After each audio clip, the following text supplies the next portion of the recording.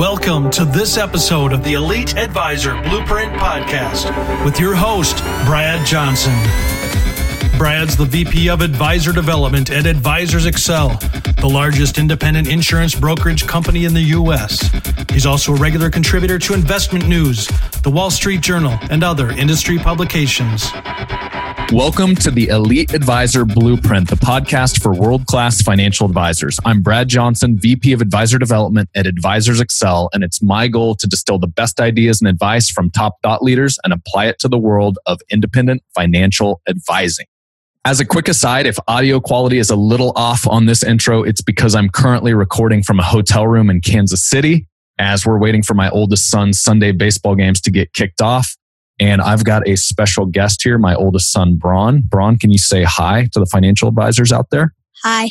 Braun, do you have any advice or anything you want to share with everybody listening in out there? Not that much. I just want to give a big thanks to say how much subscribes you gave to my dad.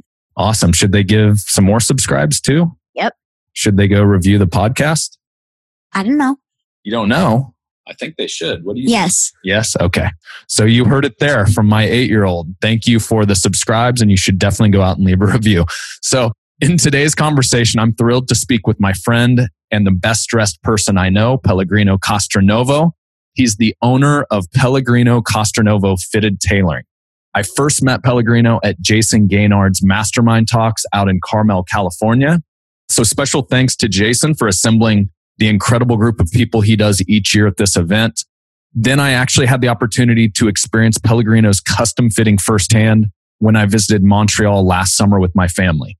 And after that, I knew there was so much he could share when it came to creating an incredible client experience and how your image can impact your business, either good or bad. Getting fitted suits from Pellegrino quickly taught me something. He pays more attention to the smallest details of the customer experience than anyone else I know. He understands how to build trust, connect with people in an authentic way, and deliver a true luxury experience in every sense of the word, something that obviously relates to your job as a financial advisor. Pellegrino has fitted professional athletes in the NFL, NBA, NHL, and MLB, many of the top brass in Formula One racing, Sugar Ray Leonard himself, and many other notable celebrities. So he definitely knows a thing or two when it comes to catering to high net worth individuals and how your fashion sense can impact your clientele. Today, we discuss fashion tips for financial advisors. We get into the brilliant yet simple things that you can do to market yourself and stand out in a sea of sameness. As financial advisors, we can learn a lot from Pellegrino's processes and insights. Also, if you're listening to this podcast, I highly recommend checking out the show notes or visiting our YouTube channel to watch this episode on video so you can see Pellegrino's custom work and a visual example of how he made even his business card experience a unique one. Here are just a handful of the things we discussed. First, Pellegrino reveals how he can tell a successful financial advisor apart from an unsuccessful one before they even open their mouths, and how the way you dress impacts how your clients and prospects perceive you. Next, Pellegrino shares how visiting other tailors helped him better understand, improve, and develop his customer experience. This same process can be applied by financial advisors. In fact, Pellegrino believes every advisor should go engage with at least 3 other financial advisors if they want to play at the highest level possible. From there, Pellegrino and I talk about how clothes give us confidence. And I share a story of the time I put on a suit for the biggest recruiting call of my life, even though no one else was going to see me wearing it. Then we cover the 3 clues to look for when hiring a custom tailor in your market that can give away whether or not they are a true master of their craft. Definitely some insider info here, as I wouldn't have had a clue before these tips from Pellegrino. Finally, and I might add that Pellegrino saved the best for last during this conversation, we dig into how Pellegrino found his own financial advisor and the number one thing he looked for when making his decision. He shares his internal dialogue and the psychology of your prospects when they're sitting across the desk from you. Hint, by the way, if you're trying to copy what the other guys are doing, you're doing it wrong. Pellegrino reveals the link that's often missing for most financial advisors, and I promise it's something you can implement immediately.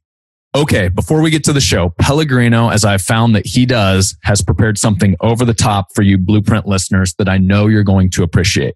Not only is he sharing his free downloadable fashion tips for financial advisors cheat sheet, But for the first 20 of you who take advantage of it, he's offering a 20-minute one-on-one virtual consultation to help you level up your style so you can make your first impression a lasting one. You can get your download and apply for the consult at bradleyjohnson.com/47. That's 47. As always, show notes that include links to all the resources, books mentioned, and people discussed are available there as well. So that's it. As always, thanks for listening. And without further delay, my conversation with Pellegrino Castronovo. Welcome to the Elite Advisor Blueprint. And I've got to welcome my friend and the best dressed man that I know, Pellegrino Castronovo. Welcome to the show, my friend. Oh my goodness, I'm so humbled by that intro. Hello, ciao everybody. Well, I already know just from the pre-conversation before we even went live here, this is going to be one of my favorites. And just from hanging out, we always have a good time. So I'm good with just diving right in unless there's anything you want to throw out at the front end. No, just hello to everybody around the world. That's it. All right. Well, let's do it. So as you know, obviously I work with financial advisors, Pellegrino. And one of these things that's been this age-old debate in the over decade that I've been doing this is there's one school of thought that says, I can't dress too nice because my clients will think I make too much money and do too well. And then there's the other school of thought that says, I have to dress nicely so that my clients know I do well and that I'm a professional and a master of my craft and I take this seriously. So please weigh in with your thoughts and the psychology behind how you carry yourself, how you dress, and what that portrays about you. Okay, it'll be my pleasure to lay the ground on this, okay? This has been one of the biggest debates. I'm doing it for 20 years and the conversations I had with many tailors. So the first is false. People feel if they look a certain way, it will make the impression on their client that they're making too much money and they will feel that the client will pull away from this. This is not true. A lot of people have had a bad experience or somebody said something, oh, you're making a lot of money or you're doing so well. And what it ended up doing, they classified everybody like that and they looked at that as a fact or a statement to base this whole theory on. From all my experience, let me tell you a story first. I sell to a lot of financial advisors, and I can tell the successful ones from the not just based on certain details they do in their life and they portray. So it comes from a story where this man came into my shop over 15 years ago, and he wanted to get into the fruit industry.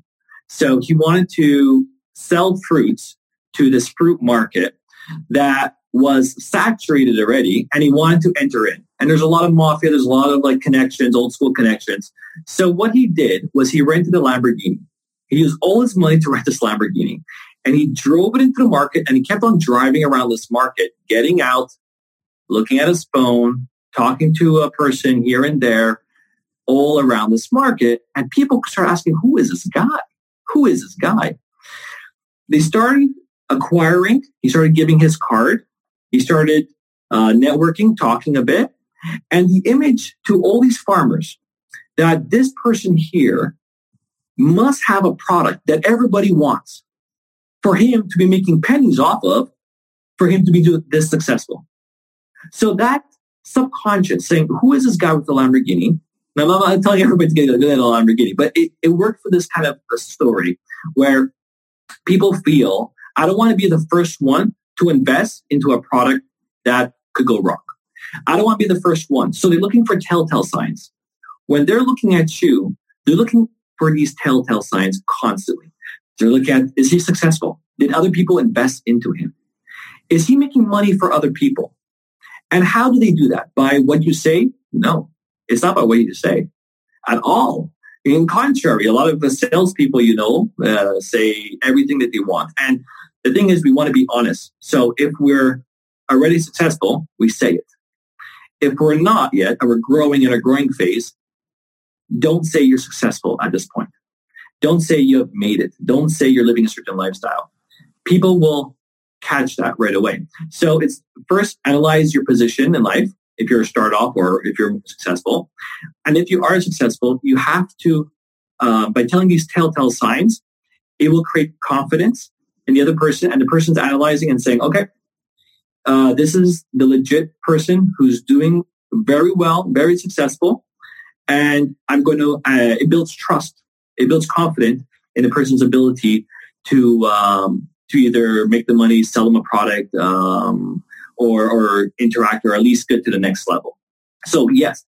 So we're going to look for these telltale signs. What are the telltale signs? It's going to be little things. And I really don't like to mention it, but I'm gonna verbal it, verbal out, and you choose what you want to do with this information. But they're going to look at your keychain. They're going to look at the garments you're wearing. They're going to look at your watch. They're going to look at all these signs where they have proof, direct access to what's in your bank account, or if you're successful or not. They're going to look for that right away. They're going to say, okay, is he coming in with a broken down car? Is he coming in with a garment that is unthreading, or it's cheap, or is his whole outfit and car less than what I'm going to be giving him? How can I trust him with all this? Is he going to just run away with everything? Is he going to? I'm telling these feelings from also my dealing with financial advisors. So when you show up, that you don't need their finances. When you show up with this is my status, this is my level, it automatically creates confidence. They may not like you, or they may not want to be your friend because they feel like you're up here, you think you're better, but they definitely do have confidence in dealing with you in business. It's interesting you bring that up, Pellegrino. I think of two stories that you just made me think of. One of them, real life story, I'm looking for a CPA. As a human being, we're all programmed to shortcut. That's why, it's always like quality stuff is more expensive. It's a shortcut because if it's more expensive, it must be better quality, right? And so I had two CPAs that were recommended to me. The first office I walk into, highly recommended. I mean, literally from one of the top financial people I know, one of the smartest people I know. And I go in, and the office, there's no receptionist. And I walk in, it looks like a college guy's dorm room. And then I sit down and talk with this CPA for probably 60 minutes. Seemed very, very knowledgeable, but I had all of these signs. I'm like, is this like a sham, or what's going on here? Is this like a boiler room setup? Because everything around me is telling me this is not a successful office. Exactly after that, I go to the second CPA's, greeted by a receptionist. Beautiful little area where the conference room table, TV, drink, refrigerator right behind. I have no idea who had more tax knowledge. I just know I bought and I moved my account to the second one because all of those signs were telling me this office is more successful and more legitimate. And I think a lot of what you're saying applies to how you carry yourself, how you dress. Would you say that's fair? Yep. Yeah. Dressing is a one segment of that. And it says a lot about yourself. There's also different levels, but just to go back to that point, what you said, it never makes a person feel he's making too much money. I won't do business with them. It never makes them feel that. In contrary, it makes a person feel they must be doing something right. They have a good product that everybody is buying. It's a Walmart. Like their prices are just perfect, and they're expanding. They're big because they have something right. And that's what a person feels. That's what a person has in their mind. I just put the analogy like other financial services, you have to have a high level of trust to work with someone, right? So I look at that. That's the same thing with a medical doctor, right? If you have a health issue and God forbid, like a serious issue where you require a surgeon, imagine if you walk in to see that surgeon and he's in like sweatpants. You're going to be like, I don't think so. I think I want to go trust somebody else that is scrubbed up. Most doctors I know that do the high end, they might even have a tie on underneath, the doctor's garb. So I think it applies to all different industries where a high level of trust is required. So let's transition because I know you fit some incredibly, I think pretty much every field of professional sports. Sugar Ray Leonard, the CEO of Montreal Canadiens, a number of their players, NFL players, major league players. I know you're really big in F1 racing. When we hung out in Montreal, I think I somehow stumbled into an F1 party, and the next thing I know, there's like Dom Perignon, and I'm like, okay. And so anyway, that's a whole nother. But when you're fitting very successful people that deal with people that have money and need to look very nicely, let's go into the psychology, because we were literally out in Carmel at Jason Gaynard's Mastermind Talks was where we crossed paths. And I'm just going to call you like the suit whisperer because I know of no better term. And we're sitting there. I think we're sharing you've got a beer, I've got a beer, and we're just talking. Hey, what do you do? What do I do? And pretty much within about 2, 3, 4 minutes of conversation, you're like, let me tell you how I think you should, kind of like, here's how I think you're probably portrayed as a business person. Here's the type of suit. Here's the kind of what I would recommend or where I see you really pulling that part of your personality out. So can you speak to how you deconstructed that so quickly and kind of your thought process as you tailor different types of people? Okay. So it has to start with also my background and my knowledge. So when I'm dealing with clients, or individuals, I stop thinking of myself. And actually, that's why I had to put this paper in front of my podcast so I don't look at myself. I'm fully engaged in how the other person is making me feel. So I have picked this up over the years. It's 20 years of doing tailoring one-on-one with men. And I'm checking my feelings, my sensories, my radar to see what type of person am I dealing with. Or I'm talking to, I'm speaking to. What he's saying doesn't match his energy or the details he's doing. Because if it doesn't, there's a disconnect. And I got to figure out what's that disconnect. If it does match, then could we highlight it? Could we make it seen? Could we make his strengths seen more?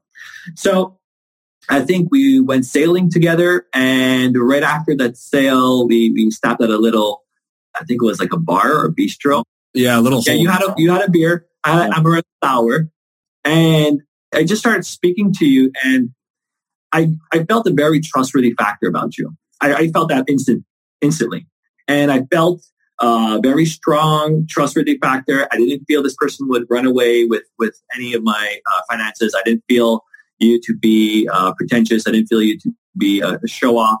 I felt you very genuine.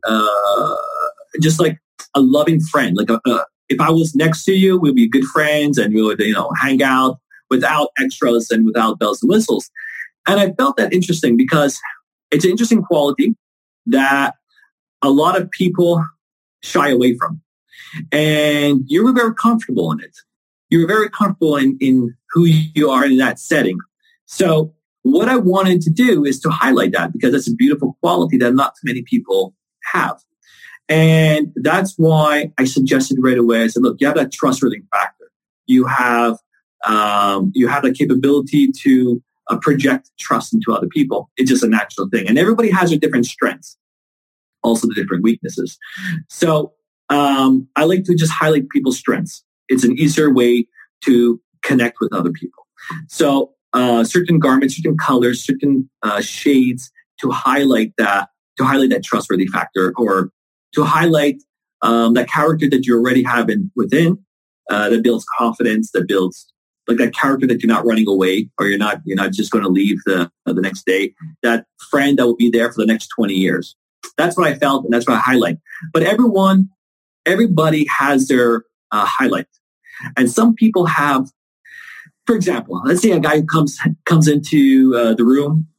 He's a bodybuilder, black hair, dark eyes. And his facial expression, natural facial expression, is a facial expression that doesn't smile. So he's like this. Imagine the timidness you would feel of him walking into the room. What is he thinking? What is he doing? Just that energy he's bringing. But you get to know him, and you get to say, oh, he is reserved, or oh, he is kind, or whoa, he's very friendly, or he just had a bad life, or he's looking for love. Maybe he's in a relationship, right? Or looking for a relationship. What we do then is with a verbal conversation, just a couple little questions here and there, asking him about his life, who he is, what he needs a garment for, or what's his goals, or just by someone communicating, you get a sense right away. And then we start highlighting that. We start looking at that aspect of the person. Does he want to camouflage something, or does he want to highlight something? So that's what we do. And it's just everybody gets it. Everybody has this intuition. And it's that gut feeling when you leave a person saying, was he real? Did he have a mask on you? If a person has a mask on his face, no matter what is being said, no matter what they're talking about, the only thing you're thinking about is what's behind that mask. No matter how poetically perfect his vocabulary is or the way he speaks, the only thing you're thinking is, I wonder what he looks like behind that mask. Regardless of if I like it or not, I just want to know. And people get that sense.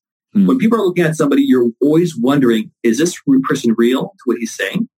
And what's behind them? Like, if it's not, I feel that he's hiding something, or I feel that there's something he's ashamed of, maybe. Not that he's hiding, maybe he's ashamed that he's not at the financial level that he wants to be, or he doesn't have the portfolio like his neighbor, or he has that fear and he projects that. So we have to build confidence in somewhere else so he doesn't feel that fear when he's meeting somebody. Okay, so let's dive in a little deeper there. If you're a financial advisor, what are wardrobe things you would steer clear of? Like, oh, please don't do this. Yeah. Give me some examples there. Okay. So wardrobe details that you would stay away from is, imagine yourself in a black and white movie. Okay. If you wear a dark colored shirt and you have a dark shirt, a suit. Okay. So in a black and white movie, that will basically be like you're wearing a dark gray outfit, right? Mm-hmm. So what you want to do is create contrast levels. So dark on dark next to your skin, you want to stay away from that. It's portrayed in too many movies as gangster. It's portrayed in too many movies as the bad guy. Subconsciously, psychologically, people have that in the back of their mind. No matter how good you look with it, you look fantastic, but I've seen a lot of people like to go that dark and dark, or just a medium gray with a black shirt or a dark shirt. Don't forget the pinstripes. Those are common in our industry too. Oh, is that right? Okay. If you want to go extra gangster, right? And pinstripes, actually, if it's common in the industry, is coming back in fashion. Yeah. So, okay. Hey, that's the thing. If you hold on to the suit long enough, eventually it will be back. Yes, but you picked up a reputation of not being in style for the past 8 years. Yeah. So you would want to look at also the length of the sleeve and the length of the pants. Okay. This is also too long, it becomes sloppy. And people feel you're wearing a sloppy garment. And too long of the pants, if it's too many breaks at the bottom, it's sloppy. So just to give you like a heads up, right? So this line right over here, if you bend your wrist, okay, if you bend your wrist forward towards you, you will see a line that appears, the first line. When your arms are to the side, your suit jacket has to fall at that line. The shirt, half an inch after that. Why? Because a lot of men wear it to their knuckles sometimes. And when they're talking or they're speaking, it becomes sloppy. Sloppy means they don't care about the details. If they don't care about the details, well, they care about the details of your portfolio. It's simple. So more you care about the details, more they think you're looking at the details of their money. They're looking at the details of their portfolio or the business or whatever you're selling. So more details you could display, more details and more proof you're giving the client or reassurance you're giving the client. More you talk without those details. Oh, I'm a detailed person. I'm a very detailed person. I went to, this university and that and this and that. It doesn't matter if your details are not matching what you're saying. They're questioning what's behind that. So speaking of details, we've got to go here because your attention to detail. And for those of you that are listening via audio, by the way, you're missing out on at least one of the best dressed guys I've ever seen. So Pellegrino's got an exquisite jacket on, and I had to throw one that he did for me on as well. So definitely make sure you tune into the show notes or go check it out on YouTube, the interview. So we're introduced at Mastermind Talks and I'm like, hey, crazy coincidence. I'm going to be in Montreal this summer, which is where you're based out of. And you're like, swing by. And so perfect. I wear a lot of suits for work or jackets and things like that. So I swing by. I'm just going to kind of paint this picture because there's so much financial advisors can take from the client experience that I experienced with you that I think going back to attention to detail, there was so much. So first off, you're like, okay, well, I'm there with my whole family. So my wife, our 3 children, so 3 under 7 years old. You're like, I'll join you for breakfast. We'll meet at the spot in all of Montreal, which I'm going to butcher the name. La Avenue. Am I saying that right? Yeah, La Avenue. Okay. Yeah, you can say it much better than I can. So anyway, we get there and you're like, well, let me know when you're getting in because it's really, really busy. And it's like the spot. And so you literally have your assistant standing in line on our behalf. And by the time we get there, I roll up in an Uber. My whole family piles out and the line's like 15 deep behind your assistant. And I'm feeling like so bad because this whole crew just rolls in, but you had literally taken care of that detail. So we show up, we walk right in without a wait. Side note, the coolest bathrooms I've seen in the history of any restaurant, for those of you listening in, if you get a chance to check it out. So let's just take this all the way through. We have a great time. I show up. You have an office in actually a very close by office building where we do a private fitting. You show up with everything. I just walk in. You've got all the materials, shoes, belts, all of that. Pick out 3 or 4 garments. I've bought some nice suits over the years. I've never had this happen. So you're like, I will ship you, what do you even call it? Like a practice suit? A sample suit. Okay, so we get all fitted up. And then, I don't know, probably a few weeks after, a sample suit shows up. So it's not even the real suit. Any of the materials, you're like, hey, I just want to make sure this is fit properly. I get a text, hey, it should be showing up that morning. It was either from you or your assistant. So like all the way through this whole process, I'm getting checked in on, right? So texts along the way. I get the sample suit. You say, hey, when would be a good time? And so we set a time. We FaceTime where I throw this thing on and you're like, hey, side view, front view. Oh, we need to move that. Okay. And like probably 15 minutes, you send me another sample suit because you're like, that one was just too far off. Yeah. So we do that a second time. Yeah. And then by the third time, we've got it dialed in and then everything starts showing up, right? And the whole way through, your communication back and forth was little text check-ins like, hey, the materials came in. They look beautiful. We're working on the suit. Your assistant's pinging me a couple times like, hey, the FedEx package has gone out. And so really big buildup here. But I think there's so many lessons that can be taken away from the whole experience all the way through.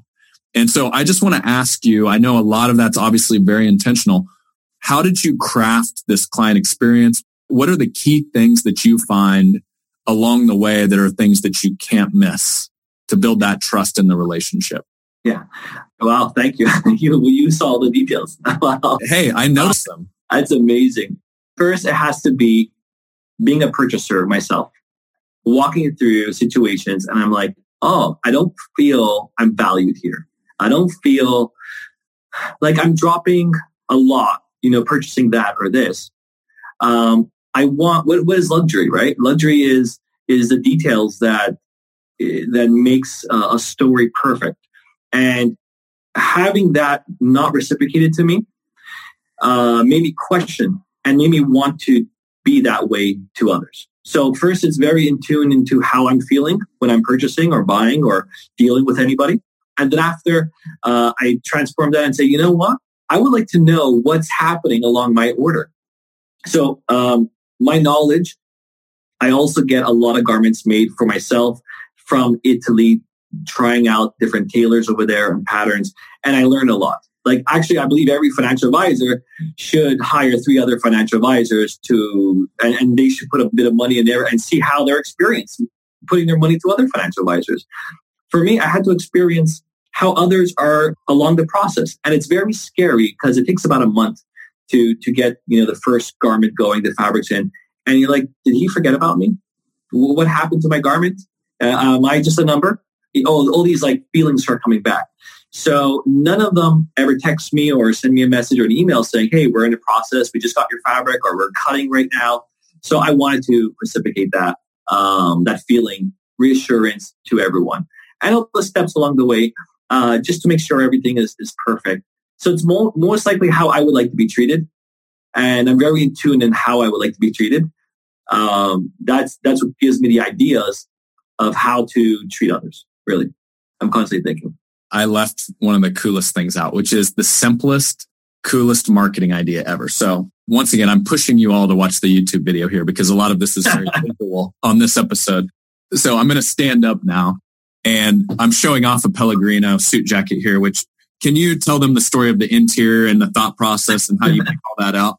Yeah, sounds good. We'll get to that, but I have to show this. So I'm putting this on camera. So I think it was 3 or 4 jackets and I just put the jacket on and I go to wear it. And then I feel something on my side, kind of on my hip. And I reach into the interior pocket of the jacket and there's a business card, and not just any business card. I swear it's some form of leather. It's like a suede leather. And I know these aren't cheap Pellegrino, but Then it's got this little band wrapped around it. I'm going to hold it up to the camera. Be the guy who knows a guy. And I look at this thing and I'm like, how simple, but brilliant. Because everything you do is so high end, from the front end, picking out the materials, where they come from, how you source them. You have a story behind everything and where it originated and why you chose it. And it makes you want to, as your customer, tell other people the story. And then you're like, yeah, you tell the story and then you're like, oh yeah, I know a guy. I mean, that's like so how'd you come up with that idea? Okay. First of all, the cards, they're the business cards, the paper is brought in from Italy, because I have a pet peeve. I don't like business cards where the edge, I like the black business cards, but I don't like the business card where the edge is white. I find it just aesthetically not nice. So imagine a black business card, front and back is black. And on the edge, the top and corners and the bottom, it's white. And then after, when you give it to somebody to keep it in their pocket, they put their keys in that pocket, then you start getting chipped away. So I wanted first black paper. So I started sourcing out the best black paper in the world. It brought me to a company in Italy. Then I said, I want, when they touch it, they get another experience. So it's actually a velvet finish. So when you're touching it, it's very soft to your hands. You feel rich. So right now, the detail of not seeing black, nobody's saying, hey, look at the edges are black. No one's saying that, but they just feel it. They feel there's something special about that card. Then they touch it. Yes. Very clean front and back. The cards, they end up probably being $1 a piece, which is, in this industry, it's not, you're taking 10,000 cards, it goes up. But every single person I gave it to, regardless of their paper expert or not, they appreciated, they felt it right away. They felt it was a different card, just the subtle details. Be the guy who knows a guy. Everybody's like, hey, I know a guy. You want a dealer? I know a guy. I bounce off ideas to a couple of close friends. One Greek friend, Stavros Papadopoulos, he says, you know what? Everybody says I know a guy. And you should put that in, on with your cards. And he sent the idea, and I love it. So that the creating a very clean, simple 2 cards pocket was born. I like the fact that it's 2 as well, because you can give one to a friend and keep one for yourself. Was that the intention? Yeah, that was the intention. 3 is you're being too sales-like. You're being too pushy. 1, after you don't have a card, some people don't want to even give their card because that's the only card they have of mine. So 2 was a perfect balance. I deal with a lot of people that pay attention to detail because it's their business and financial services as well. I don't know that I've met a person that pays more attention to the detail than you do. All the little things. It's all the little things, right? Okay. We've got to bust this out. All right. So Dale Carnegie wrote a book called How to Win Friends and Influence People, which is one of my favorite. But he also wrote a book called How to Develop Self-Confidence and Influence People by Public Speaking. And my wife got this for me many, many years ago. And there's a section in here. I'm just going to paraphrase a couple things, but it speaks to what you do. And I think the artistic way that you approach your craft. And it's really interesting. So how you were affected by clothes. An inquiry was sent to a large group of people by a psychologist and university president, asking them the impression clothes made on them. All but unanimously, they testified that when they were well-groomed and faultlessly and immaculately attired, the knowledge of it, the feeling of it, had the effect which, while it was difficult to explain, was still very definite, very real. It gave them more confidence, brought them increased faith in themselves, heightened their self-respect. They declared that when they had the look of success, they found it easier to think success, to achieve success. Such is the effect of clothes on the wearer himself. And then he gets into a little bit of how it affects the audience, but I'm not going to read you the whole book on the show. But let's get to, we've talked a lot about external, how dressing impacts somebody. Let's talk about internally and your confidence in your approach. So what are your thoughts around that? That's a great question. And it's a great observation that you made, and also a great quote, because all of my clients, their superpower or their help to aid their superpower comes from feeling that confidence. And that confidence could be applied on with Superman when he wears his cape, Batman when he wears his black suit, anybody when they put on their outfit, and also us men when we put on a suit that makes us feel confident. There is still no uniform to this date for a man to wear that has the prestige of a blazer. There's still nothing. If you're a president or if you're a businessman, when you put on a blazer, there's a structure. It's almost militarial. There's a structure to the shoulders. There's a structure to a man's outfit that the others reflect. However, you feel inside, you feel confident. You feel strong. When you're dealing with certain fabrics, when you're dealing with certain fits, it automatically makes you feel confident. And yes, they walk into the board meeting. It happens in the split of a second. They walk into the board meeting. Everybody looking at them, a little more curious. Who is this guy? He looks different from the other guys. And you feel that walking to the board meeting. You feel that when you're walking beside somebody and another colleague, and he's not wearing the same garment or he doesn't have the details put together like you have, and you meet somebody, and that person is giving you more attention than the other person, regardless of how well-spoken or who he is. There is that confidence, that detail that radiates outside of you. It's going to come out guaranteed. And every one of my clients, they feel that. Still to this day, it's very hard to explain why, express why. But when you are if you're in your zone and well made up, clothed, or you have your look put together as you want it to be, and you know it's another level. And once you increase, like I told you about where the sleeves should end and how the jacket should fit, once you increase your knowledge of that, you will pick up the guy beside you who doesn't have that. And it will come across the table. So every one of my guys feel the exact same way as Dale Carnegie quoted over there. They come in with confidence. They come in with more security, and everybody else feels that. Hey, Blueprint listeners, I have a special opportunity for you this week. I mean, I wouldn't interrupt the middle of an interview otherwise. We are hosting for the first time ever at AE headquarters an event unlike any other. It's taking place May 30th through June 1st. It's completely focused on how you as a financial advisor can make the leap from traditional old school marketing to the new digital frontier. We're going to focus on how to break away from old school tactics and learn what's working for some of our top clients from across the country when it comes to new strategies on Facebook that are driving prospects to your events. And even better, it doesn't require you to pay for dinner. Here's a bit of what we'll cover at the event. First, we'll have the actual Facebook marketing expert who helped run Trump's Facebook marketing campaign during the election. I might add, this isn't a political conversation where he'll be discussing right or left, just doing a deep dive into the tactical strategies that drove results for the campaign. Next, we're going to have a digital marketing firm that is consistently filling our clients' events with 40 plus prospects per evening. What's incredible is they've only missed this number 4 times in over 400 plus campaigns the last 3 years. And all attendees are being invited directly from Facebook ads with an online registration process to attend an educational event with no dinner being served.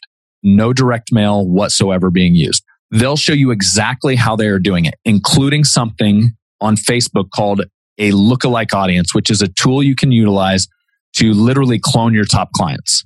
More on that and how they do it at the event. Then, of course, once you get a qualified attendee to actually show up, it becomes about the automated follow-up process you have in place to get them from your event to your office. And then once they get to your office, to becoming a client. We'll have an Infusionsoft expert in to share exact campaigns working today in financial services. And by the way, if you aren't familiar with Infusionsoft, you should be, as it is changing the game for our clients. Lastly, we'll have 2 of our top performing offices, which gathered $233 million and $97 million organically in 2017. They're going to share their real world marketing ROIs, how they consistently keep the calendar full, and the key to scaling your firm so you are no longer a salesperson or an asset manager that has to show up to work each day, but rather a CEO. So if you'd like to see if you qualify to attend, it's as simple as taking 5 minutes to fill out a short application online at bradleyjohnson.com/the catalyst. That's CATALYST, so we can understand more about your business and make sure that the event best fits you. And for those that qualify, we'll fully cover your costs to attend, including your flight, your hotel, and your ticket to the event. And if you play your cards right, maybe we'll even crack a bottle of wine or two at my house. You never know. With that being said, this is the first time we've ever done an event fully focused on digital marketing. So I promise you it's going to fill up fast. I've actually already seen a few registrations coming in. So go fill out the application at bradleyjohnson.com/the catalyst to save your spot today. And I'm going to be looking forward to the chance to meet a few of you face to face. You reminded me of a story. And I think it was actually because I read this book. So most of my consulting is done over the phone. So this was prior to the days we could do Zooms like we're doing right now, where it's like a conversation. But I remember I had a big recruiting call, like my biggest recruit ever. And I literally threw a full suit and tie on that day just for the call. I mean, we weren't going to see each other at all, but I was like, hey, it's game day today. I'm throwing the suit on and we're going to go in here and we're going to give it our best run.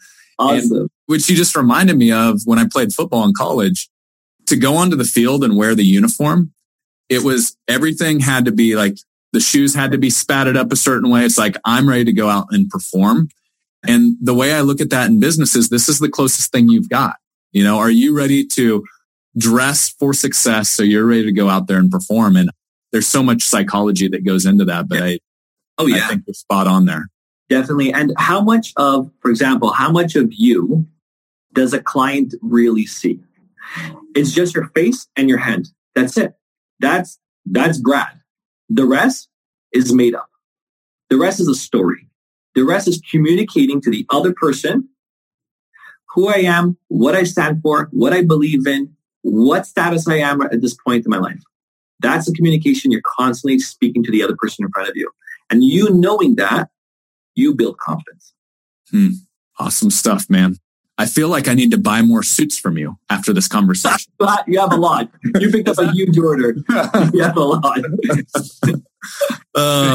Cool. Let's keep rolling. Okay. So one thing we talked about before we went live here, you said, if there's one thing that I can do, obviously not everybody's going to be in Montreal in your own backyard where they can come up and see you. You said, I'm going to give, if I'm a financial advisor out there, I'm going to give them some tips that if they're looking at doing some custom suits in their local market, here's some things to look for in a tailor so you know you're working with a good guy. Yeah. Okay. So there's 3 things you got to remember when you're looking for your tailor. So wherever you are around the world, if you're searching for the right tailor and you're questioning, you don't want to go to that old Italian guy at the corner and you see his windows like he has 3 shirts for $9.99. If you're questioning what is a good tailor from a bad tailor, there's 3 things you have to look at. One is fabric, second is the fit, and the third is the making of the garment. So I'm going to break down these 3, and that's it. You have to work with. Okay, so these 3 you have to keep in mind when you're meeting or interviewing a tailor. Better you call it interviewing because he's going to be selling to you. You have to interview him with those 3 questions. So you can jot them down or you can review it back on this podcast.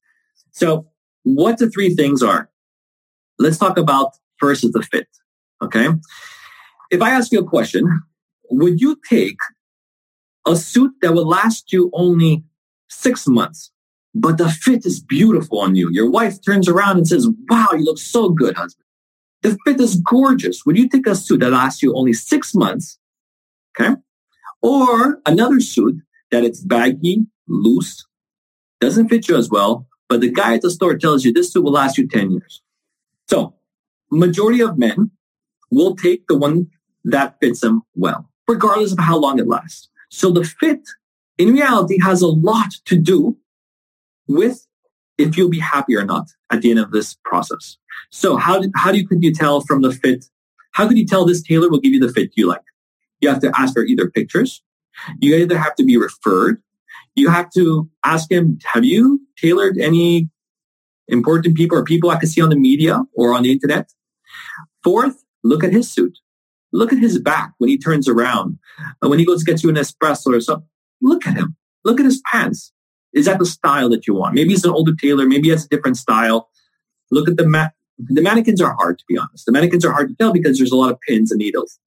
You have to see some of his results. So the fit is it's one of the most important parts. Second, I don't think every tailor could give you the fit you need because the tailors are trained to sew. They're not trained to do fittings. The fittings, in the fashion terms, is called draping. I spent an extra 3 years learning how to drape properly, then the 7 years making a lot of mistakes on a lot of people to learn properly. That's a span of 10 years.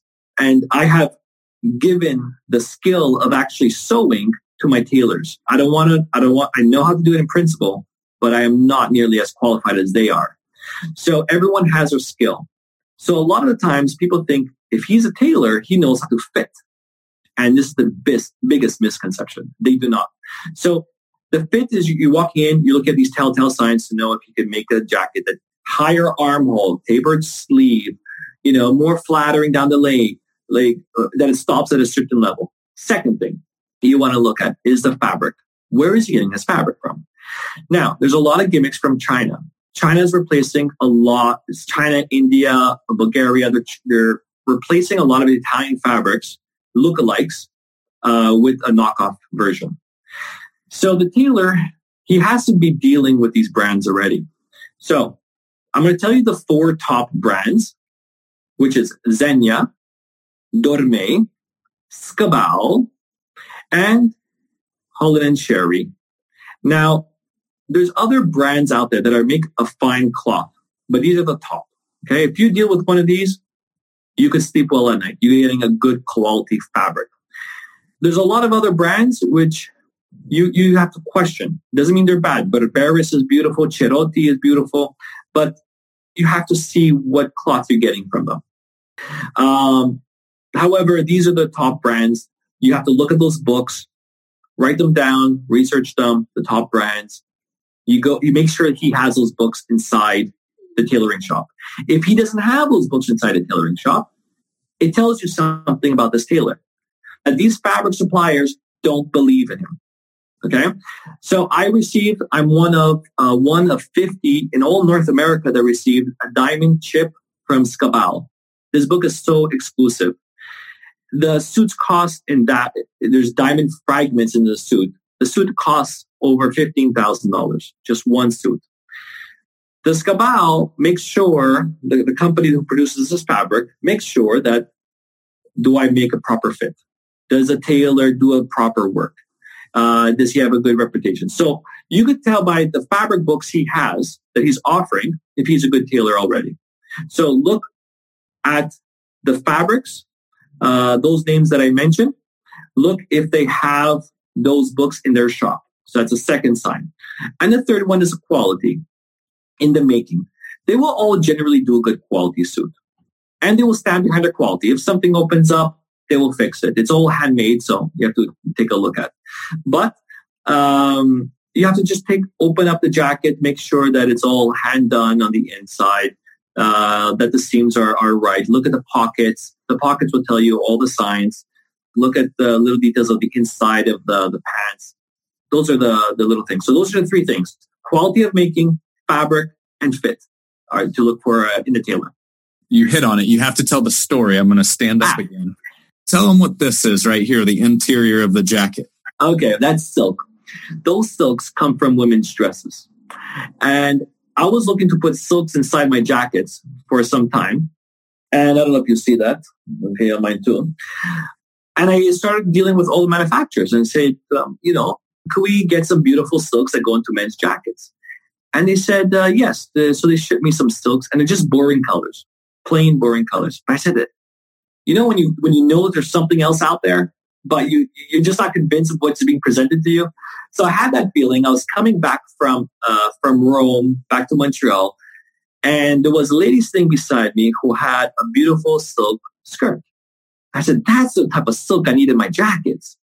And you could just feel the way it draped on top of the leg, the way it just shined off the light. You see the quality, the design. The designers who designed that silk put thought into it, color into it. So I said, that's it.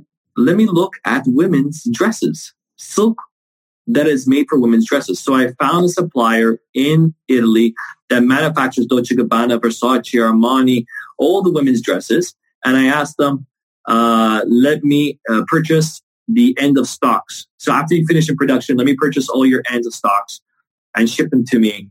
And actually, that's what's going inside of my men's suit jackets is women's silk for dresses, which their wives go crazy. I didn't know that I would ever be comfortable wearing a women's dress, but I do. The personality in your suits is incredible because they all have a personality to them. And it's just the way you've thought through every little thing. I can't say highly enough how much I admire that. Awesome. Thank you.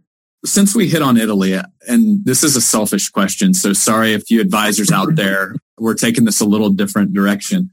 Number one, so I'm taking my family to Italy this summer. So we're going the whole crew. We're going to take my wife's mom, who's a lifelong Catholic. We're going to go see the Vatican. So it's kind of one of those bucket list trips for her. Oh, beautiful. And every single person I've ever told up to this point that, hey, we're going to Italy, they're like, that's my favorite place in the world. And these are people that have traveled all over the world, right? Like to all of these countries. So I know you go back and forth there a number of times a year. What's the one thing on an Italy trip that we need to experience? And maybe if that relates to what you do as a profession and some of the different cool little areas you've seen that are off the beaten path, please share. I'd love to hear it. Yeah. Everybody goes in, like every other country, with an itinerary. You have to allow some time to do nothing. The sweetness of doing nothing, of being in a moment. So in Italy, they don't have coffee to go. You go to a bar, you ask for a coffee, you sip it there. You take the moment, you enjoy the people around you, you enjoy the noise, you look at a person beside you, you engage in a small conversation. The person at the bar who's serving you the coffee, he talks to you for a couple of sentences, where you're from. Those moments is why people keep on going back. Scenery, there's beautiful sceneries all across the world. But Italy doesn't do takeaway coffee because they understand that they have to have these breaks where they engage with people. It's in our blood. You need to engage with people. You need to have a moment where everything else is forgotten and the person beside you is the only person existing. So my biggest advice is to anybody going to Italy, enjoy these little moments, because the Italian culture, my wife and I, we could go there to 2 to 3 months a year. Italian culture, they don't want to. They need to speak to people. It's a desire. They need to engage in a conversation or else they're going to explode. And you being there, enjoy that process, enjoy that moment. If you're going to be late to your to the next thing on your list, or if it doesn't matter. Just take that moment, enjoy that scenery, enjoy that moment. And no matter where you go, every day, you always have a couple places where you could just take a step back and enjoy that moment. Yeah. That would be my biggest takeaway for anybody going to Italy. Yeah. Engage in conversations and enjoy certain moments of the day where nothing else exists. Such a beautiful answer.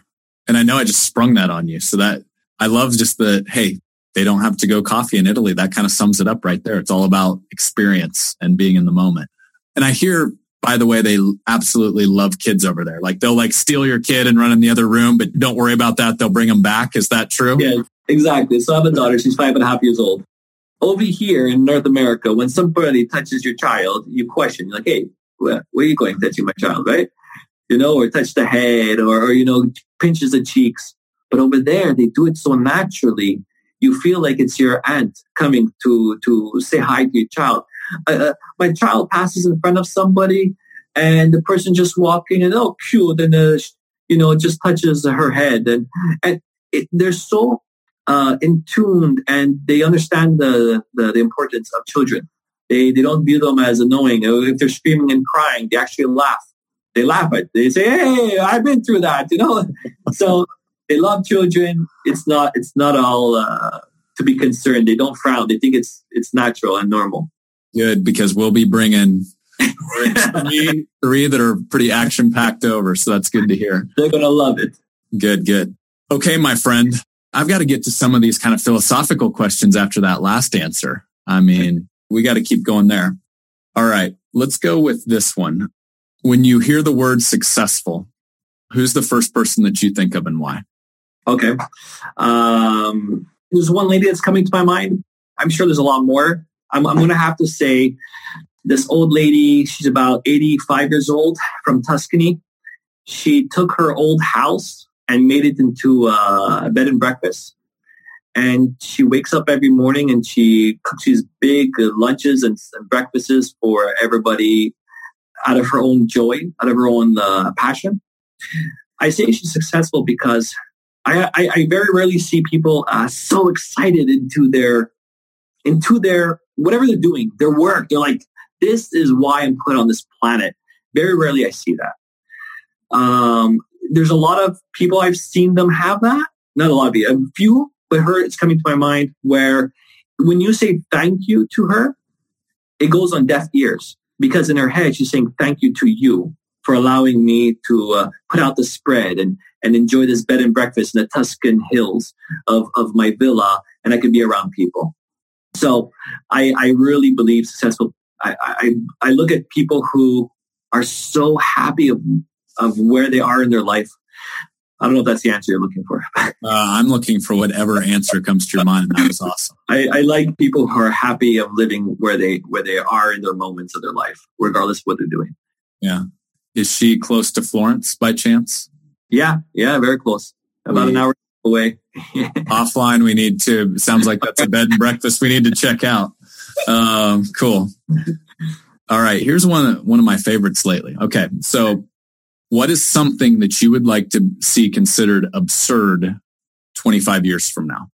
Or put another way, 25 years from now, we look back and we're like, can you believe they used to do that? Mm-hmm. What comes to mind for you? First thing that's coming to my mind is driving.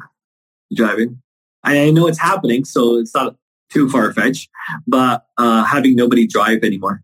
Just like transport, all, full safety. Nobody's getting into car accidents. Nobody's texting and driving. No problems.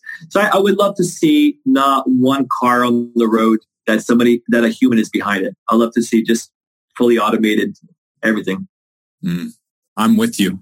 Are you a Tesla guy by chance? Are you autopilot? No, I'm not yet autopilot. But a lot of my clients are. I'm old school, gas. Well, it'll be the same thing someday. Can you believe that you actually used to put that flammable stuff into your car to get it here to there? Yeah. That really rings home with me, Pellegrino, because, we've got kids the same age and it just scares me, especially like at least when we were kids, you didn't have mobile phones in people's faces. And now that's just scary stuff. So I'm on board with that as quick as we can get there. Yeah. It's coming. Well, you've got a lot of tech buddies. I'm sure they're giving you all the insight too. Yes. Most of my clients, there's a lot of clients that are in the tech world. Yeah.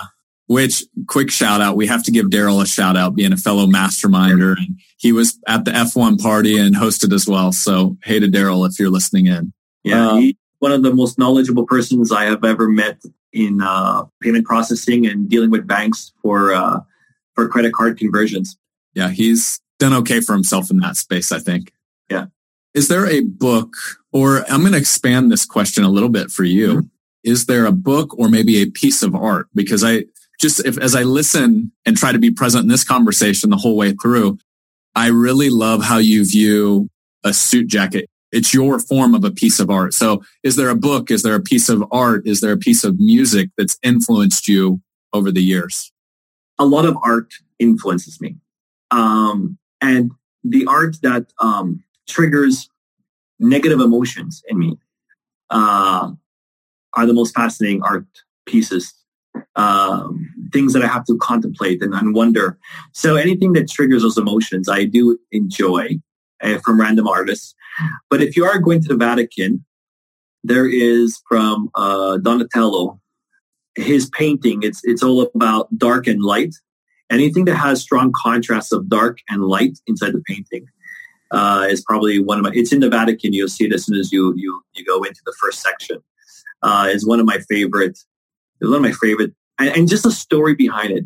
It's not just art. We're all about stories, right? I want to know as many stories about you. You want to know as many stories about me. When we get together with our best friends, we tell stories. Our life, at the end of it, we just want to leave stories to the next generation. And it's the first time in history, in all of history, since the beginning of mankind, we are documented. First time. Your child, how many videos you have of him since he was born and pictures, and it will keep on going. We document our children their whole life. Back myself, I probably have like maybe 5 videos when I was a kid on an old camcorder. And going back to my father or my mother, I'm lucky if I have a picture. Yeah. However, this generation's first time it's all documented. The amount of stories that we're accustomed to, because that's the only way of knowing who our parents were and our grandfather. There was no video of them, so we just have to repeat these stories. It's ingrained into our generation. We need stories to connect, to understand. So anything that is given as a story along with the art, the thought process, any idea or why I will respect it and I will appreciate it. I don't love it, but I would enjoy listening to that story and enjoying my time being exposed to this art, this piece of art. So I believe strongly there's a story that has to go along with it. Mm. Well, you bring up something I wanted to add into the conversation. We'll put a link to your, I think it's Pellegrino, Castronovo, bio.com, because that's one thing. A couple episodes ago, I had a guy named Chris Smith on, and it was a super popular episode, but actually, I think he's going to come to Mastermind Talks if you're going to be there again this year. He calls it creating your origin story in your business. And I was watching your bios where they're little videos, they're little like 2-minute videos. And you say, here's who I am. Here's why I do what I do. Here's how I do what I do. But here's like, you even go back to a story from when you were a little kid and how you kind of saw the world. And when I watched it, I was like, man, that's like Chris Smith campfire effect. That's Pellegrino's origin story right there. So we're going to put a link to that in the show notes because I think there's so much financial advisors can learn from that because you're real, you're genuine. You're like, this is who I was, which, I'm guessing like as a little boy being a guy that was really into art, that probably wasn't the norm. You weren't just fitting into the crowd there, but it made you who you are today and why you're so good at what you do today. So we're going to weave that in. Awesome. Okay, my friend. As much as I'd like to keep this rolling all day long, because I feel like this is like you and me. We should have a glass of red wine in front of us or something. That sounds good.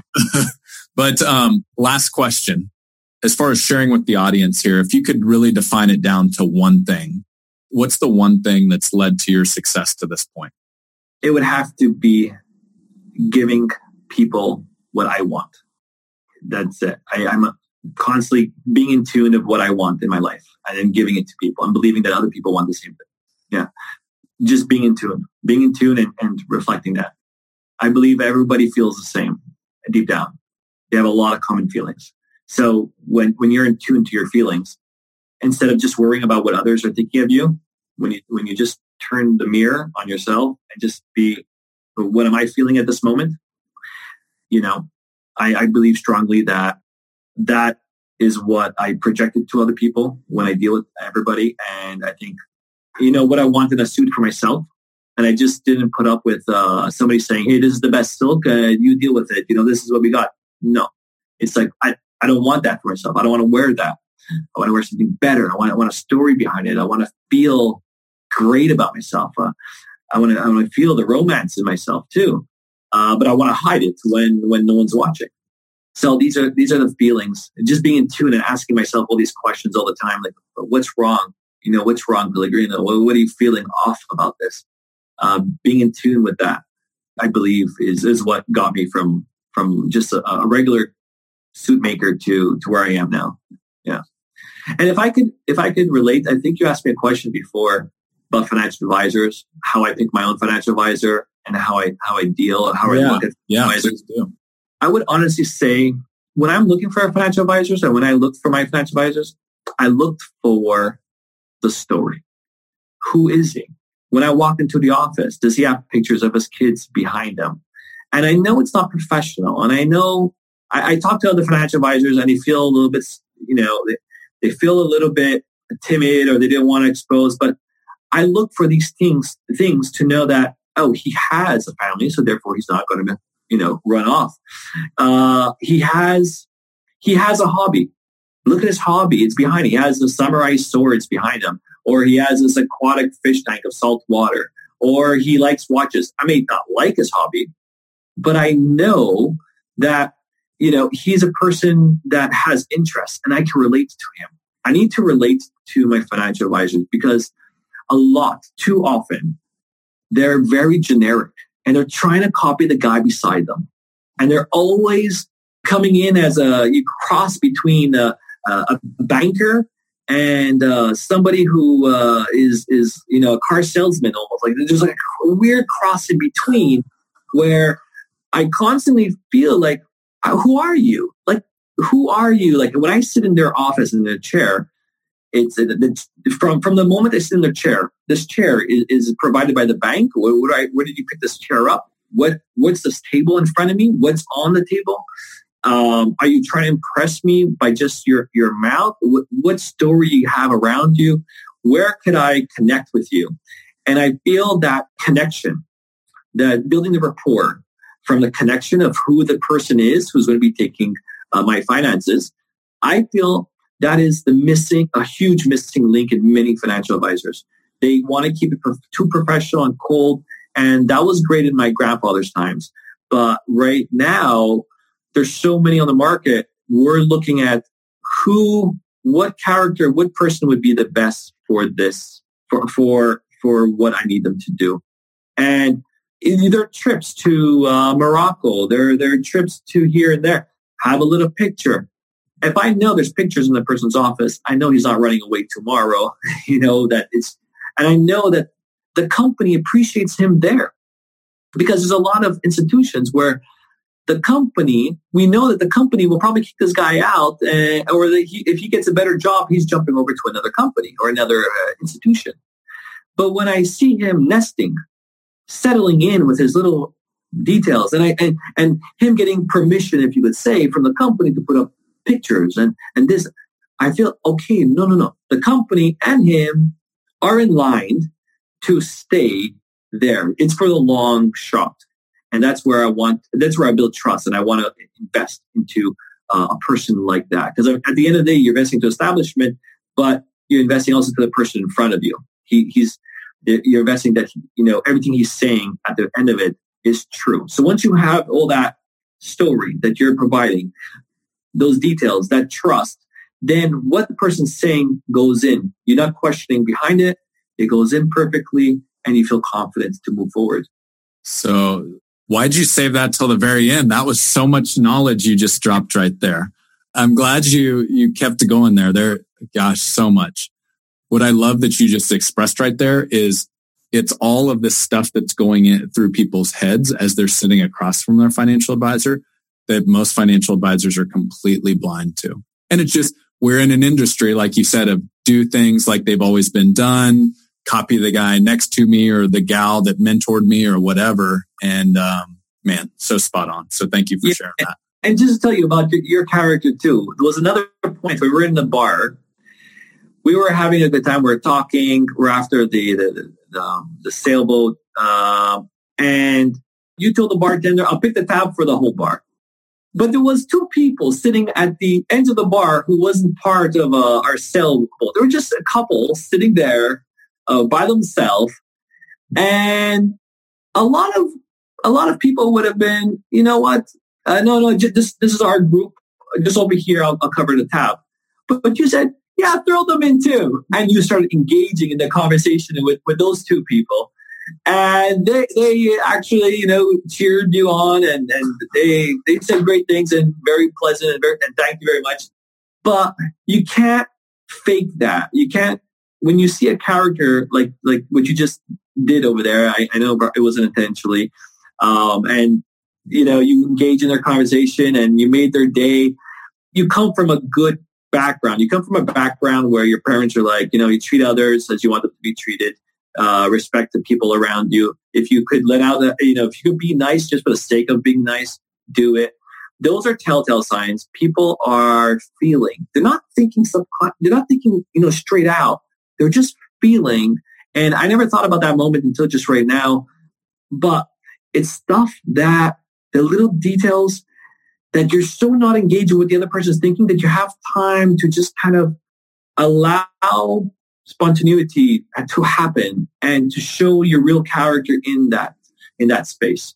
So like that, it allows conversations to go organic and to not go by the book. If there's a picture of you in the background with your kids in a mud pit, what is that about? This guy's not afraid to put that. Why did you get home? I was raining one day when I was taking my kid, and it was just the best moment. It allows a conversation to go outside the book where people can build that confidence. Because when you go script, they know you said that line 1,000 times. They know there's no way out of it. They feel stuck in there. So they need to go outside. And you have to help them, too, to go outside of their comfort zone so they could feel comfortable to engage in that spontaneous conversation, so they can build that trust, get to know who you are, know that this is not scripted, and then you could bring them back into whatever, financial or whatever you're offering.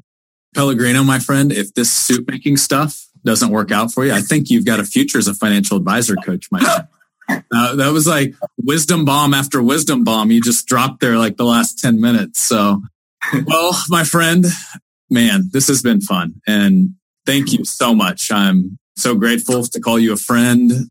And my wardrobe my wife loves me more now because of you. That's what I want to hear. That's what I want to hear. So it's been a pleasure. Thank you so much. Thanks for sharing with the audience here. It's been a lot of fun. Hey, thank you. Thanks for having me on. All right, my friend. Until next time. Ciao, ciao.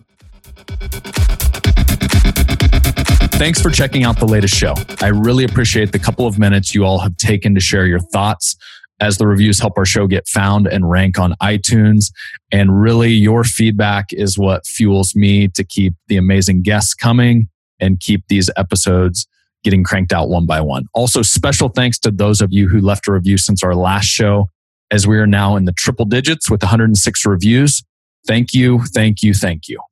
All right, here are 4 more recent reviews. The first one comes to us from user Finding the Unfound, who says, informative, real world, applicable.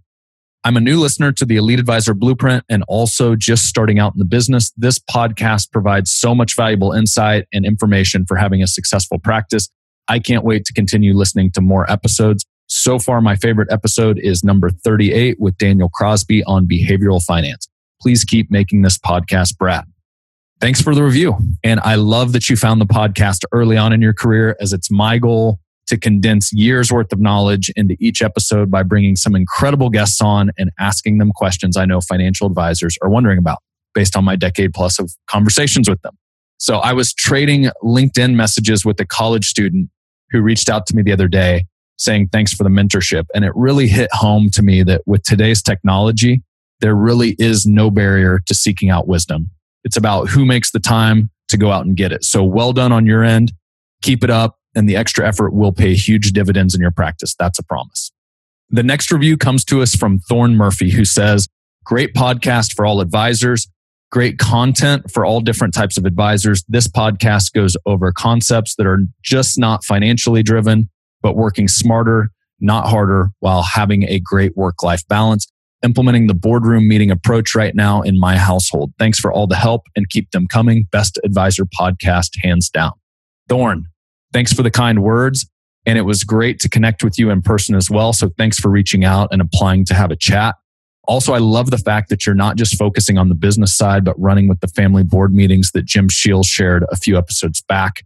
It's been the number one most powerful thing I've done as a dad to connect with each of my children in a way that's completely unique to them. So well done. For those of you wanting to connect one-on-one like Thorne did for coaching, or maybe you're interested in attending one of our events at AE headquarters, you can apply in under 5 minutes at bradleyjohnson.com/apply, APPLY. Next up is Philip Mills, who says, a great tool and easy listen. As a brand new advisor and separating Air Force officer, I stumbled across Brad's podcast in search of as much learning as I could from experienced financial professionals. He did not disappoint. I first listened to the Campfire Effect, and I am hooked. I have already incorporated the methodologies into my language. This podcast is an invaluable tool for any advisor, and I'm excited to listen to the rest of them to catch up. Thanks, Brad. First off, Philip Mills, I want to thank you for serving our country, as without you and others like you, none of us would be able to do what we do.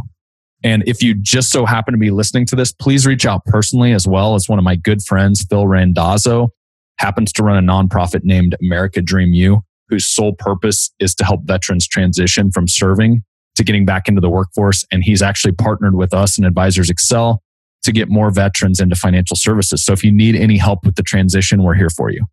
Secondarily, thanks so much for the kind words and review. Chris Smith's episode was one of my favorites, and it means a lot to me personally that the podcast is helping you make the transition. And I will do the very best to keep putting out content that can serve others like you. Okay, and the last featured review for the week comes to us from user Sun Steeler, who says, "Great resource. This is now my favorite podcast related to work. Great content every episode that can be easily implemented into practice. I am new to Advisors Excel, but 19 years in the business. I wish I found this sooner. Keep it up, Brad. David Brooks, Retire Smart, Omaha." Thanks for the review and for listening in, David. Also, thanks for trusting us and making the transition to being part of the Advisors Excel family of advisors all across the nation. We're glad to have you on the team and helping you grow your practice in a way that serves your clients up there in Omaha. As they say, better late than never, right? Also, look forward to meeting you in person at an upcoming event.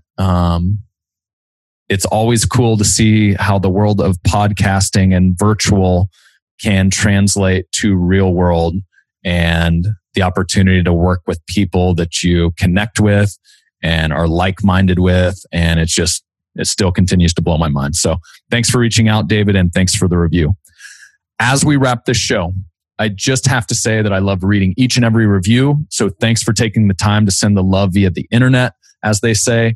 For those of you that have interest in diving deeper or figuring out how you may be able to have our team help you implement many of the ideas shared on the show, like David and Thorne did, my day job happens to be consulting financial advisors from all over the US on how to grow their business and design a practice that serves them versus them serving it. Yes, it's possible to grow your business and work less. This is a model we've replicated over and over in markets all over the country. So if you'd like to apply to see if it makes sense to have a one-on-one conversation with us, you can do that at bradleyjohnson.com/apply, APPLY. It takes about 5 minutes to fill out the application so we can understand what your business looks like, what challenges you may be facing, and how myself and my team may be able to help. We then dive into what we call a discovery session, where we ask a lot of questions based on your survey. We do a lot of listening, and we take a lot of notes to build a rough draft of our proprietary 90-day plan. Taking the first steps is as simple as applying at bradleyjohnson.com/apply. So that's all for this week. Thanks for listening in, and I will catch you on the next show.